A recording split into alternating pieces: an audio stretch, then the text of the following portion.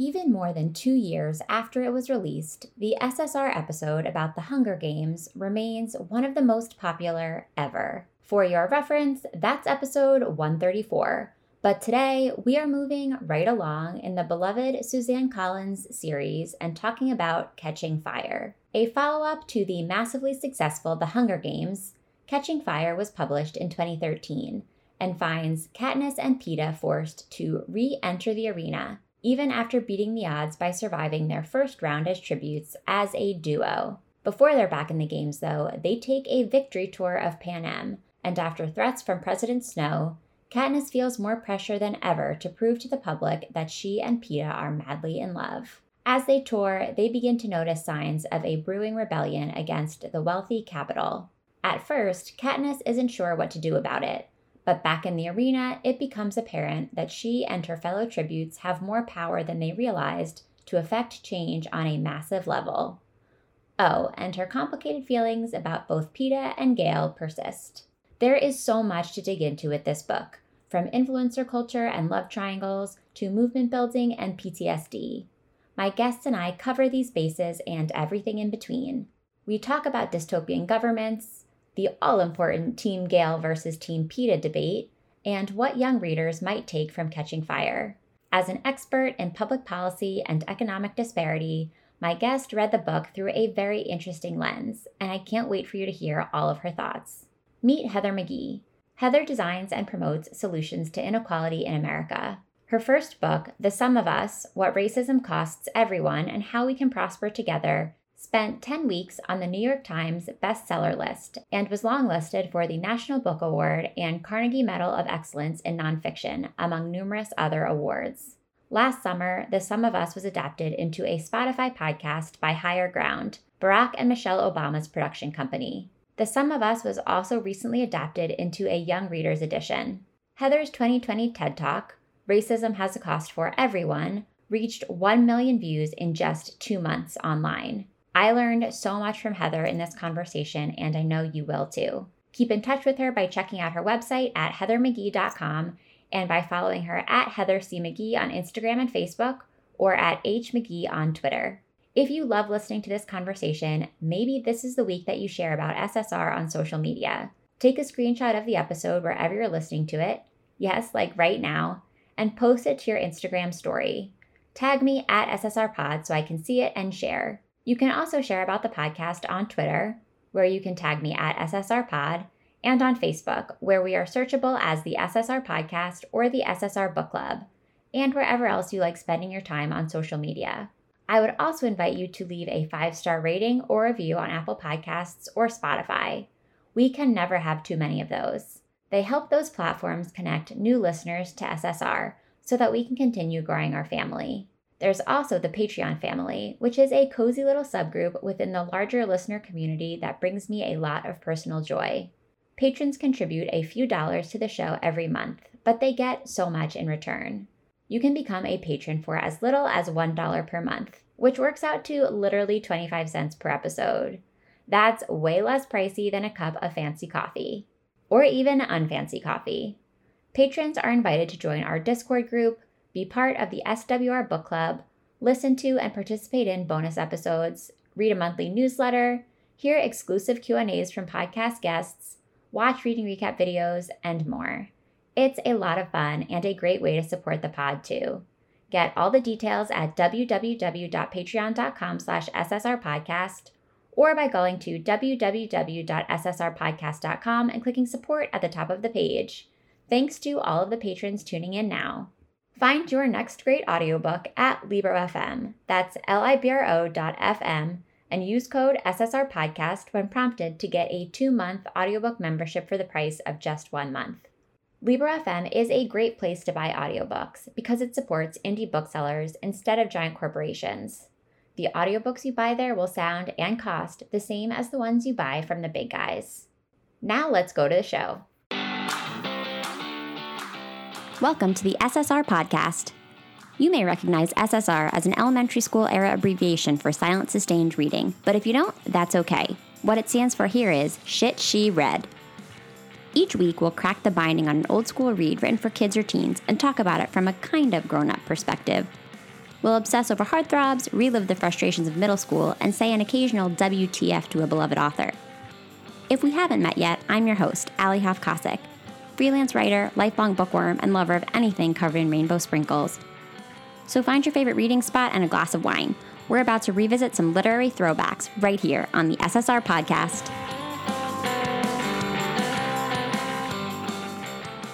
Hi, Heather. Welcome to SSR. Thank you. It's so good to be here. Let's jump right in like we are Katniss and PETA, jumping in to the 75th Hunger Games unexpectedly because we did not know that we were going to have to go back. I thought we were just doing this one time, but we're back. But the quarter quell came for us. You can't escape the quarter quell. It's like once you're in, you can't get out. Book 2 of the Hunger Games series. Heather, I want to hear all about this series for you, your perspective on it, why you wanted to come back to it for this conversation today. Well, I should say, first of all, Allie, that I was the kind of kid who would have absorbed this series when I was a middle schooler. It came out in 2009, so I was 29. I still absorbed it, right? I found my copies of the book in my mother's house because I think back in 2009, I read them, I think maybe over Christmas break or something. It gave me a very similar feel to how I felt when I was in middle school. And I loved speculative fiction. I loved female-driven fantasy. Like, that's what I read. And so I love The Hunger Games. I also, however, had this really deep feeling in the pit of my stomach. I was reading it as a 29-year-old who at the time I was working in public policy. I was like lobbying government for changes on behalf of children and families.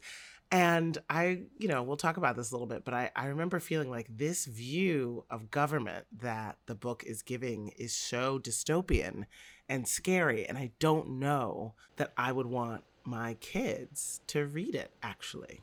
So we have somewhat similar experiences with reading the book.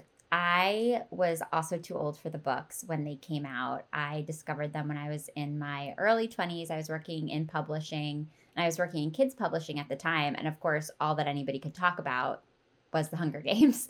And I did not work for Scholastic, but we as a team, we really were like, what is happening with this series? And how can we come up with a book that might maybe sort of play in a similar space? So I started reading the books, and I too read them over a Christmas break at my parents' house. And I read them back to back. And I have siblings that are much younger than I am. And so I think I handed them off to one of my little sisters. And we ended up watching at least one of the movies. Like, it became a whole Hunger Games weekend event. And to your point about understanding the darkness of the world and of the government portrayed in this series more specifically, I think I told this story on our first podcast episode about the Hunger Games. My dad is a trauma surgeon, and so he sees a lot of crazy stuff. And we were watching the first Hunger Games movie as a family. And within 15 minutes, he got up and he walked upstairs and he's like, I can't watch this. And I think because I had been so immersed in the books, like, when you really hunker down into a world and you almost get desensitized to it. And I think that maybe is the problem. Yeah. It hadn't really occurred to me that it was so dystopian. And then, I have my popcorn, I'm sitting with my family, I'm ready to have a good time. And then my dad, who literally sees dead people every day and brings them back to life, like, this is where he drew the line. Wow. Children hunting each other. Yeah. Yeah. So as I was putting my notes together today, I feel like I want to approach our conversation through the lens of big picture themes more than like the specific chronology of the book, because I found myself jotting down so many themes or just like broader ideas. So if that's okay with you, I think that's how we'll jump in. Yeah. Let's do it. Let's start light. Let's start with the love triangle. Yeah. How do you feel about love triangles in general in books or in other kinds of pop culture? Oh my God, they're so important, right? I mean, I feel like I'm living a love triangle right now in my life. Like, it's so fundamental and human. I feel like when I was a adolescent, paradigms or archetypes of guys, because I was attracted mostly to guys, were really important to me because it felt like there was always the friend I always had best guy friends, and there was always the question of whether we should be more. And then there was always the other guy, like across the classroom, who was a little bit more unattainable. And I feel, I don't know, maybe it's because I'm a Gemini, but I always had like two guys in my life that I was sort of thinking about in contrast with one another and trying to figure out how they made me feel and how they made me feel differently and whether that was good or bad. And I feel like in Catching Fire, Katniss is really like amazingly naive about love. Like it's almost not relatable for most kids because it feels like she's like never even been sort of exposed to teen romance or anything like that. And it's very far from her life, surprisingly, given that her life is mostly, subsistence hunting and then hunting other children, right? And then fomenting a revolution. But, she really I was noticing throughout Catching Fire, I was like, oh, she kind of has no idea what she feels. Like she really is trying to figure it out. And it's not like obviously she loves Gale and she's always had these butterflies in her stomach for him, but she really is ambivalent about her own agency and what romance should be, if anything. And I actually think Collins does a great job of using the love triangle to put the romance in her life, but keep it sort of utilitarian and at bay from her. Like, it's not a romance. This book is not a romance, It's certainly not a romance. And I did want to share a quote from Suzanne Collins that I found in a piece in the New York Times. And I'll link this in the show notes, listeners, if you want to check it out. But of course, the interviewer, David Levithan, who is another YA author, very well-known author, interviewed Suzanne Collins for the New York Times. And he asked her about the love triangle and sort of how she conceived of Peeta and of Gale and whether they were big in the initial conception of the series. And she talks before that about something called just war theory, which I wasn't familiar with, but just war theory is apparently something that has evolved over thousands of years to sort of help us as a society define if there are circumstances that give you the moral right to wage war and what those circumstances might be. And so that's really what she wanted to explore with the Hunger Games. And of course, she chooses to do it through children, which is very dark. But she says of Peeta and Gale appeared quickly, less as 2 points on a love triangle, more as two perspectives in the just war debate. Gale, because of his experiences and temperament, tends toward violent remedies. Peeta's natural inclination is toward diplomacy. Katniss isn't just deciding on a partner, she's figuring out her worldview. And I'm curious how you would respond to that. And it also gets me thinking about what you were just saying, Heather, which is like, it's almost as though she's ambivalent about these guys as human beings, and she's much more concerned with figuring out how she feels about these two worldviews that they just so happen to represent. Yeah, that really makes a lot of things click for me because I actually just went on a tear of reading a bunch of romance novels, and it was amazing to me just how deeply unromantic this book is.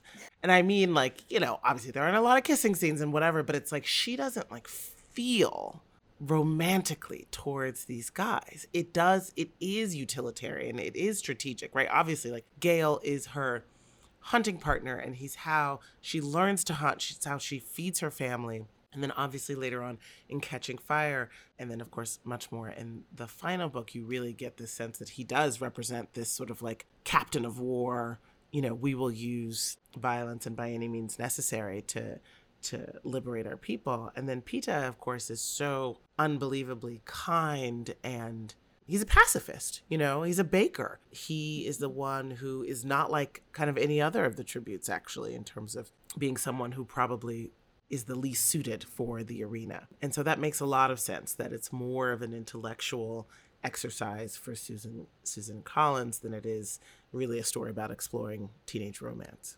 It was interesting to me, too, that it seemed like the moment when Katniss in Catching Fire had like the strongest reaction, at least as I read it, to this love triangle is when there's a possibility that she isn't going to have a choice of who she picks. And so it's almost like she's reacting more to the notion that her choice might be taken away, which is obviously like an extremely legitimate thing to be upset about, as we see in many ways in the real world. But she seems much more triggered by that as this idea of like, oh no, what if I don't even have the opportunity to choose if I would rather be with Gale or Peeta or somebody else, because the Capitol has already shoehorned me into this relationship with PETA for basically like views.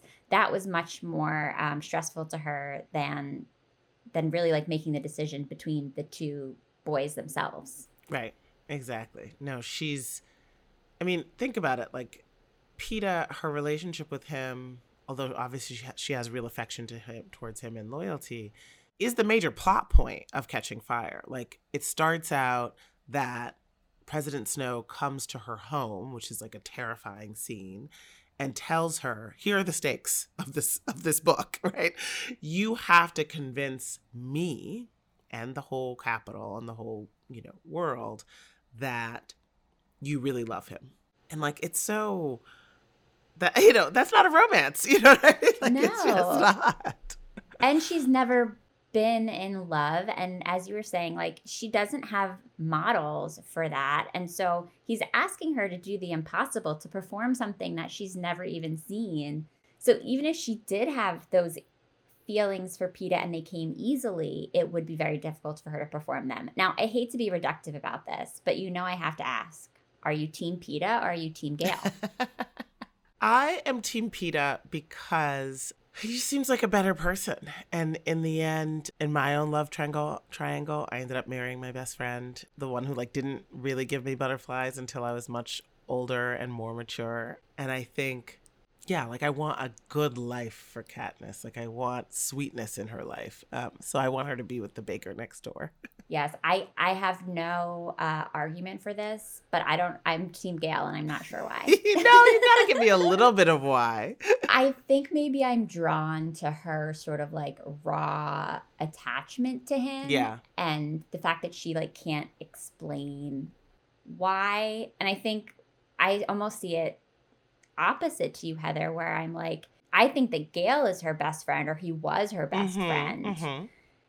And I see her having this like animal attraction a little bit to PETA because they've trauma bonded. They're sleeping together on this train because they both have these PTSD-induced nightmares. Mm-hmm. And so she seems to me to have had like physical contact with PETA beyond what she's had with Gale. We don't really get all the specifics about what happens on those nights when they're sleeping together. PETA is, of course, implying that Katniss is pregnant to add to the narrative that he's hoping will make them more popular when they're back in the arena. But I don't know, there's something about like, I don't know, her history with Gale I just find very stable. Or maybe I just think he's hot in the movie. I don't know. I don't know. It is hard once it's become a movie to separate it. But no, I think I get it. Like PETA was the baker next door and Gale was her ride or die best friend for, all of their time in District 12 together. So. Okay, so let's move on from the love triangle.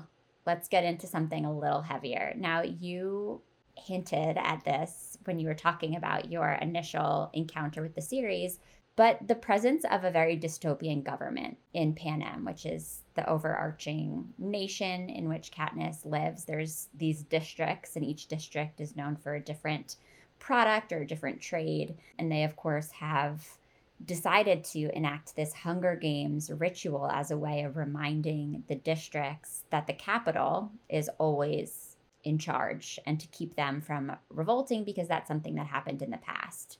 I'm curious, kind of as you have come back to it again, how you take in the depiction of this dystopian government as it's on the page written by Collins. It's complicated. So first I should say, for your listeners, like my whole career has been in addressing economic inequality. And this is a fabulous, heart-wrenching, dramatic depiction of economic inequality, of hyper-capitalism, right? The idea that each group of people is completely subsumed into their productive utility, right? Whether it's the mines or whatever, each district, creates something, produces something for this fabulously wealthy, like grotesquely wealthy capital, right? The capital is the 1%, the districts are the 99%. Like it's really, it's great. It's, the inequality that young people live with today in the US and in many places around the world is jaw-dropping. And 1% of the population in the US earns more wealth than the entire middle class, and 40% of adult workers can't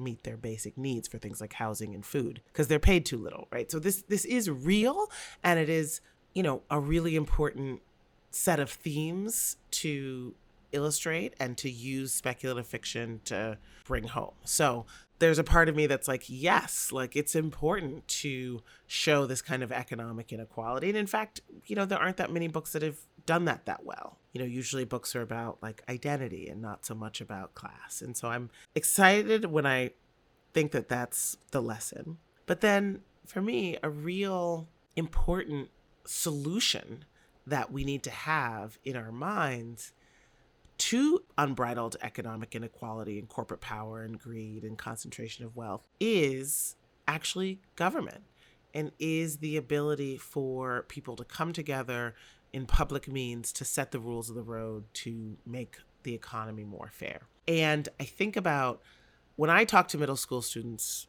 and, kind of teen readers, which I do increasingly now because of the young readers adaptation of The Sum of Us, I get a different chronology than from them of life than I had, of course. I'm 42 years old, but they kind of like were born into the peak of the Obama years of sense of like anything is possible, racism is over, like progress marches on. And then it was followed by Trump and this feeling that actually the country's so divided, and January 6th and climate change is getting worse and progress is not guaranteed. And so that like dystopia, that like increasingly also technologically enabled vision of a dystopia and of not being able to trust your government to do the right thing, and of government being cruel, like the separation of families and children at the border and all that, like is so their reality that I see it differently through their eyes when I think, well, I just want to make sure that there is a sense that a reader gets when they experience these incredibly high dystopian stakes, that we can do better and that you can trust leaders and that there is some way to solve big problems together. And I just feel like that's really missing. Obviously it comes more into play in the third and final book of the trilogy, where you're like, okay, how does this resolve? And it does not resolve in a way where it's like, okay, great, the rebel government is the great government. Like, it's not Star Wars, where you're like, yes, I want Princess Leia to be in charge. It's like there's nobody you really want to be in charge, and there are sacrifices that are made at the end of the book that are devastating, and you don't even get to experience like life without the capital as being this like utopia. It's just sort of like one bad option after the other. So I'm wondering, and I feel like you're hinting at this, but I'll ask you outright. Do you feel as though this trilogy, and more specifically Catching Fire for the purposes of this conversation, presents too pessimistic of an outlook, especially if this is a book intended for young people? I think so. I mean, I certainly wouldn't want it to be the most important book in my kid's life, Yeah. And I would want to really I would want to have this conversation. Catching Fire in some ways it's kind of the most optimistic of the three, because you both get to see the uprising taking place. It's like that moment. It's not, obviously Hunger Games, there's no uprising. It's just the world as it is. It's just the status quo. With Catching Fire, there is the element of, okay, this is how movements and revolutions begin. The people stand up, they unite, etc. That's wonderful. There's actually a real rebellion in that you have people on the inside being part of it. And there's this sense of momentum, obviously. And towards the end, when they liberate themselves from the arena entirely and move to District 13, you're like, okay, this is going to be great. So in some ways, Catching Fire is the most optimistic of the three. But I would say, yeah, I would have a really hard time having this worldview. And of course, I'm saying this because Collins is such an effective writer. Yeah. Right. And that the world is so immersive and it does desensitize you. And so it's just sort of like, be responsible with your power type of feeling, That's I guess that's my takeaway. It occurs to me that something that happens in this world that all too often happens in the real world is that it seems as though the collective, the larger population, is satisfied to accept a very dark status quo until like one thing happens and one thing that attracts media attention. And I know that something else the author has talked about with this book is that, she's talking about the impact of media and what does it mean that all of these things are broadcast for us to observe and to talk about and to parse online. She's talked about how Katniss's experience is an example of what it's like to be a woman in the public eye and the double standards that we see there. But I think that, to your point about Catching Fire maybe being the most hopeful of the books, as I reflect on it, I think about the fact that there are like a few key moments that seem to attract a lot of public attention, like capture the public imagination, that then drive the rebellion forward, which does feel somewhat similar to what we experience in life in a way that is often frustrating, because it's like these things have been happening all along and it takes like one big news story. I can't help but think of George Floyd in 2020. Mm-hmm. And it's like, if we're to draw a parallel in this book, it's like these Hunger Games have been going on forever. Yep. And it takes like, this one hot couple, Katniss and Peeta, going on a victory tour and talking about Prim's death to really show that people care and for people to get fired up about it. Yeah, it's about celebrity culture. I mean, I think young people can really relate to the way in which these are reality stars, right? This is a reality show, right? This is a reality show. The kind of behind the scenes, the victory tour, all that kind of stuff. The scene where she first, sees Peeta at the beginning of the victory tour and she runs into his arms, and like you could imagine that kind of on The Bachelor or something, or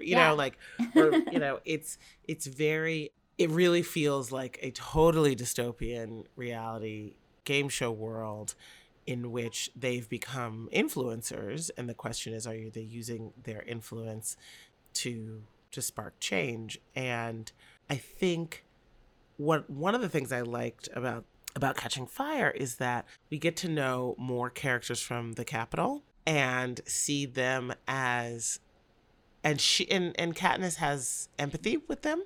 Obviously she's hated everybody from the Capitol and resented them for her whole life. But as she gets to know them, she asks, which I think is a really important question at one point, she says, well, would I have been like that if I had been raised in the Capitol and all I knew about the outer districts was what the highly produced media tells me and what the government tells me? And I think that's a really important and provocative question because, when I was writing The Sum of Us, that was a question I asked myself all the time, which was like, okay, radical empathy. If I had grown up, I'm a Black woman, if I had grown up as a white person during segregation, for example, and I was just taught that there's something wrong with Black people, would I have been okay with destroying the public swimming pool rather than integrating it, which is what happened in our history and is the central metaphor in The Sum of Us. And like, I had to really put myself in the shoes of a family that was like, you know what? Yes, I think it's okay to destroy this public good. And likewise, like all of the people in the Capitol, obviously, as we learn, not everyone, but almost all the people in the Capitol, they're not like a different type of human being. They've just been sold a certain story. And I always say everything we believe comes from a story we've been told. And so I love that Collins has Katniss ask, well, if I'd been told all those stories, would I just believe different things? Yes, and she is meeting people from the Capitol, more people in this book than she met in the first book, and realizing that she likes certain things about some of them. And I feel like her relationships with people from all over Panem become more nuanced in this book because she realizes that there are people in the Capitol who she likes more than she thought she might, and that there are people from the districts who she likes less than she thought she might. And so there's this like shift in the in-group, out-group mentality maybe that's starting to happen, where it's not just us and them anymore. And that's maybe laying the groundwork for the rebellion to be more effective. Yeah. That is a really important kind of lesson of organizing and movement building, is to not, obviously you have to, what we call factionalize as activists, right? You have to draw a line in the sand and say, whose side are you on? You have to make these stark moral choices that call people to their best selves. But in so doing, if what you want to do is grow your movement, then you need people who were sort of quote unquote on the other side to come over to your side. And therefore you do need to see their humanity, and you do need to empathize with them, and you do need to create bridges. And so I really did appreciate that whole set of interactions and scenes and reflections that Katniss has. Something else that I picked up on this reread, I'm sure more than I did when I read the book for the first time, was its emphasis or its focus or its exploration on mental health, specifically Mm. PTSD. And I think that even when this book came out in 2009, unfortunately, we weren't using this same language to talk about mental health and trauma, at least not in like the mainstream collective conversation. And now when I read the book and I think about Peeta and Katniss's relationship and the fact that they both have nightmares and the fact that they really need each other in a unique way, and they're both processing what's happened with the games differently, it's so clear to me that I'm like, oh, the author is trying to show us the impact of trauma. We even see it in the characters who were not actually in the arena. Like, we see how all of this has impacted Katniss's mom and her little sister and Gale and Gale's family. Like, all of these people are suffering in different ways. And it's just so fascinating to come back to a book years later with a different level of understanding, even if, I have so much to learn. I'm by no means an expert. But even just from like some armchair reading about trauma and mental health, like, I was able to understand so much more of what the author was trying to do. It's such a good point, Allie. Haymitch is a drunk, right? Yes. Who, like, it's very clear that he has alcoholism as a coping mechanism for the trauma of his time in the arena. And he's a really important character in the book. She doesn't judge him. She buys him alcohol to make sure that he, doesn't have to go through withdrawal. It's sort of like, you think about all of the people with substance abuse in society, people with substance abuse coming back from war. There's basically a would have been homeless were it not for the kind of Victor house that he gets to have. Homeless, alcoholic veteran in the center of the book, which I think is really important. And then Annie, the character who is the kind of somewhat off-screen love interest of one of the really important other tributes in the arena, in the games, is a young person who's been broken by the trauma. So I think you're right. You're really right that this was trying to make sure that PTSD, post-traumatic stress disorder, and trauma was really explored in very sympathetic ways throughout the book. And appropriately so, right? Because the thing is, a lot of times, I will give Collins a lot of credit for this, because a lot of times, our entertainment is extremely violent, and children's entertainment is extremely violent, and there's no consequences. Nobody ever gets physically hurt. Nobody ever gets emotionally hurt. I took my 4-year-old to the movies, and we watched Puss in Boots, the version that's the installment that's out right now. I think it's called The Last Wish or something. And I just kind of couldn't believe how violent it was. It's like all about how great of a fighter he is. And it's all of this, first third of it is just fight scene after fight scene after fight scene. And then the entire rest of the movie, death is stalking him because he's on his last life as a cat. And I was just like, what? What? That's so dark. I was like, why is this the preoccupation of this movie for elementary school kids and like kindergartners? I just don't get it. Like, why is the theme? And anyway, but that's just to say there's so much violence in children's entertainment, but this takes it seriously that there are mental health repercussions. Yes, and I think the fact that Peeta and Katniss actually, like, they find the old tapes from Haymitch's original games, and they actually watch what he went through because he doesn't want to talk about it, which is consistent with the parallel you drew, Heather, to this old veteran persona. Like, I don't know many veterans, but the few that I have known, like, they won't talk about their experience. Mm-hmm. And it sort of is incumbent upon the people who know and love them to figure out what happened and maybe why they were impacted in the way that they were. And that's exactly what Katniss and Peeta do in the book. I'm thinking as we have this conversation, like, and I read this book when I was in my 20s. I wasn't a kid. But even in my 20s, and I'm embarrassed to say this, I feel a little bit like this book was wasted on me because I loved the, like, reflections on fame and celebrity culture and influencer culture. And this is pre the influencer culture that we have now. I thought that was all really fascinating. I was into the love triangle. this really was the age of dystopian YA. So I feel like I was just like absorbing dystopia after dystopia after dystopia. And maybe I didn't appreciate all of the different levels at which the book is working and all of the different things that Collins is interrogating on the page.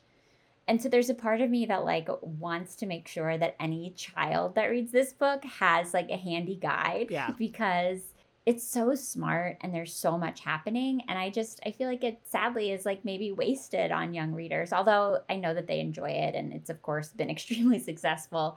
I almost feel like adults benefit from reading it even more. And I don't know that I've ever actually said that on the podcast. That's really interesting. Yeah, that's an interesting first, given that the whole podcast is, adult reading of YA books.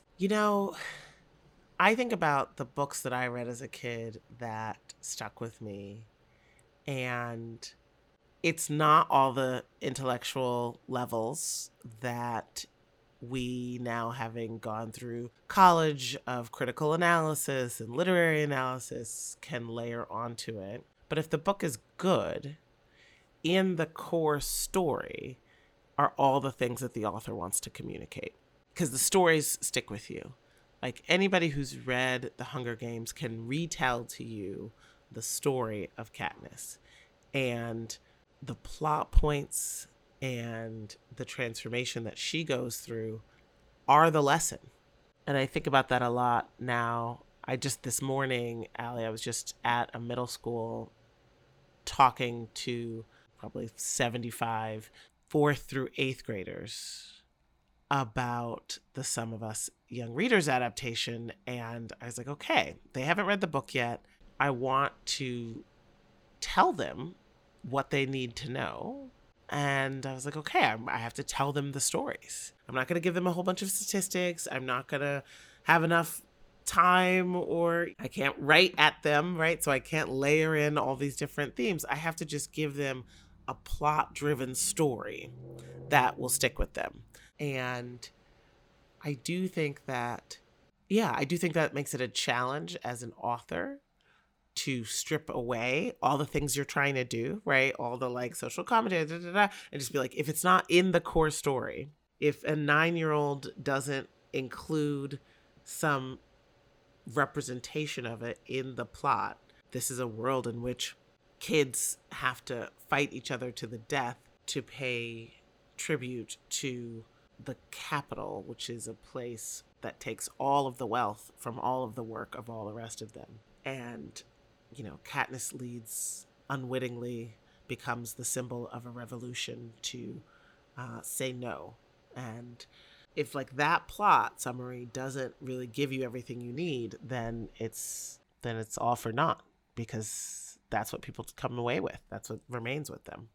Well, I think we've done a pretty good job of covering my final question, which is always about how the experience of coming back to a book from my guest's childhood compares to their memory of reading it when they were a kid, or even if they were in their 20s the first time. I just want to make sure, is there anything that we maybe missed in that comparison that you want to make sure we cover before we move on to the next part of our conversation? Yeah, I mean, I just on this point that we've been talking about, is it too negative? What's the view of government? What's the view of capitalism? I do think it's appropriately complicated. For me, it's really important, and I try to do this in my book, to show how collective action, people coming together, is the solution to most of the things that ail us in society.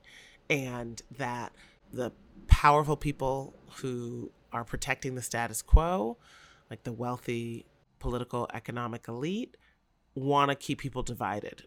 And, I think that's one of the big lessons from the Hunger Games, right? Is like, once is the goal of the Capitol is to keep people in their districts and at odds with one another and separate from one another, literally fighting one another, which is the way that people in our society, the way that people of color who are working in middle class can see themselves, in competition for dwindling resources, when in fact, the wealthy have so many resources.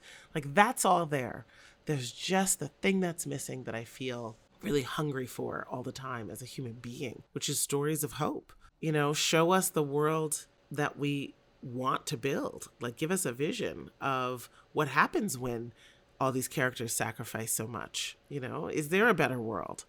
The like pre-story of this is that, the North American governments have collapsed, right? And Panem is this kind of uber capitalist dystopia. And it's like, well, okay, so, right, we've got the collapse of what we have. Something worse comes later. Like all these children make all these sacrifices and lead a revolution. And then what?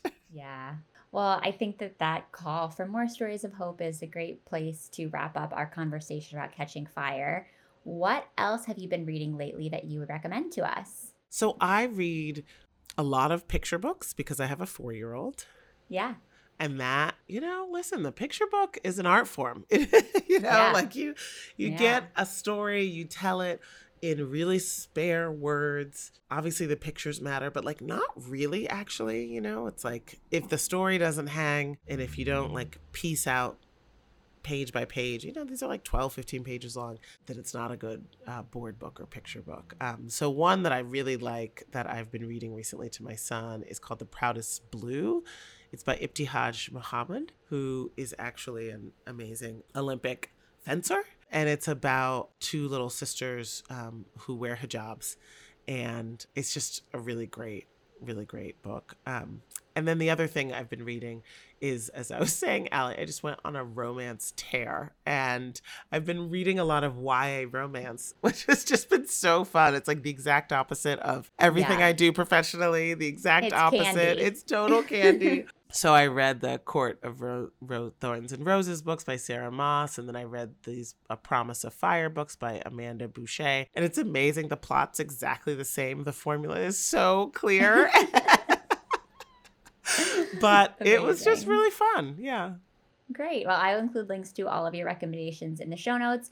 I also want to make sure that we talk about your book. So, Heather, you are the author of The Sum of Us. And then, as you've mentioned, you have been visiting schools to talk about the version that has been adapted for young readers.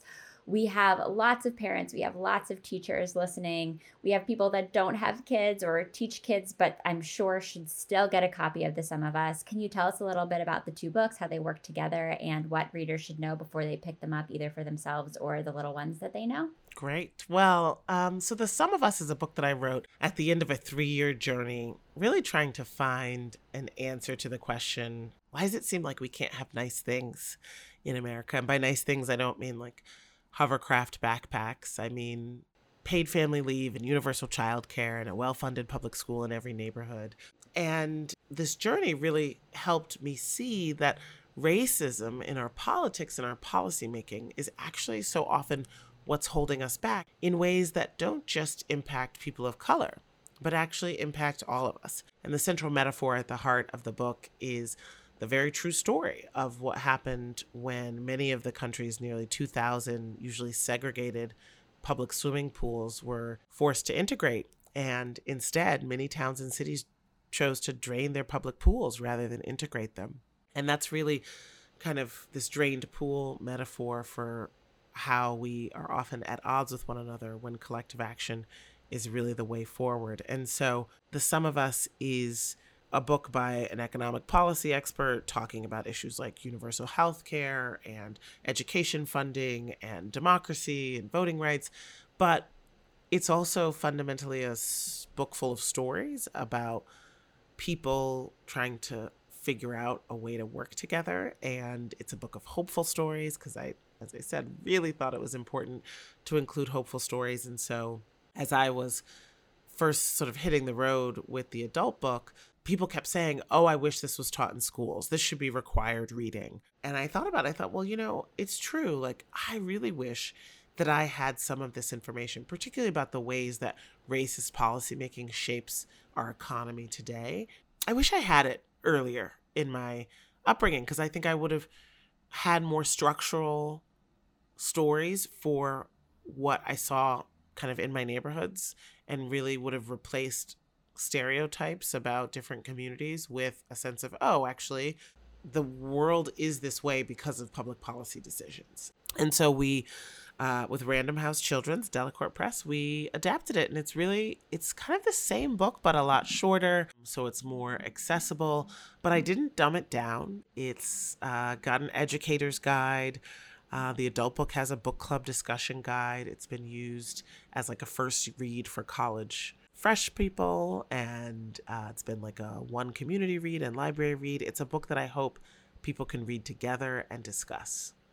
Well, I am so grateful that you brought your expertise to both versions of that book. I'm so glad that they're both available. Listeners, get a copy for yourself, get them for your kids, your students, get them for your parents. It's a great opportunity to unite around a single message, which is something that we talk about on the podcast a lot. Like, I wish that I had somebody reading these books alongside me. So Heather, I really appreciate you sharing with us. I appreciate you sharing your expertise in the context of Catching Fire as well. Yay. It's been so great talking with you, and I will be sure to include links to your books, to your podcast, and everything else that you're working on in the show notes for this episode so that our listeners can access them. But it has been so lovely chatting with you. Thank you, Allie. This has been so fun. SSR is part of the Frolic Podcast Network. Find more podcasts you'll love at frolic.media/podcasts. Thanks so much for listening to the SSR Podcast. Check out our website at www.ssrpodcast.com for show notes and other information. And be sure to connect with us on social media for updates on upcoming episodes, behind-the-scenes inside scoop, and some good old-fashioned book talk. Find us at SSR Pod on Instagram and Twitter, and search SSR Podcast on Facebook to join the group. To reach out directly, you can send me an email at hellossrpod@gmail.com. If you're loving the show, it would mean so much if you could subscribe, leave a 5-star review, and share your thoughts with a comment. And don't forget to tell your friends, too. In the meantime, happy reading. I'll see you next time on the SSR Podcast.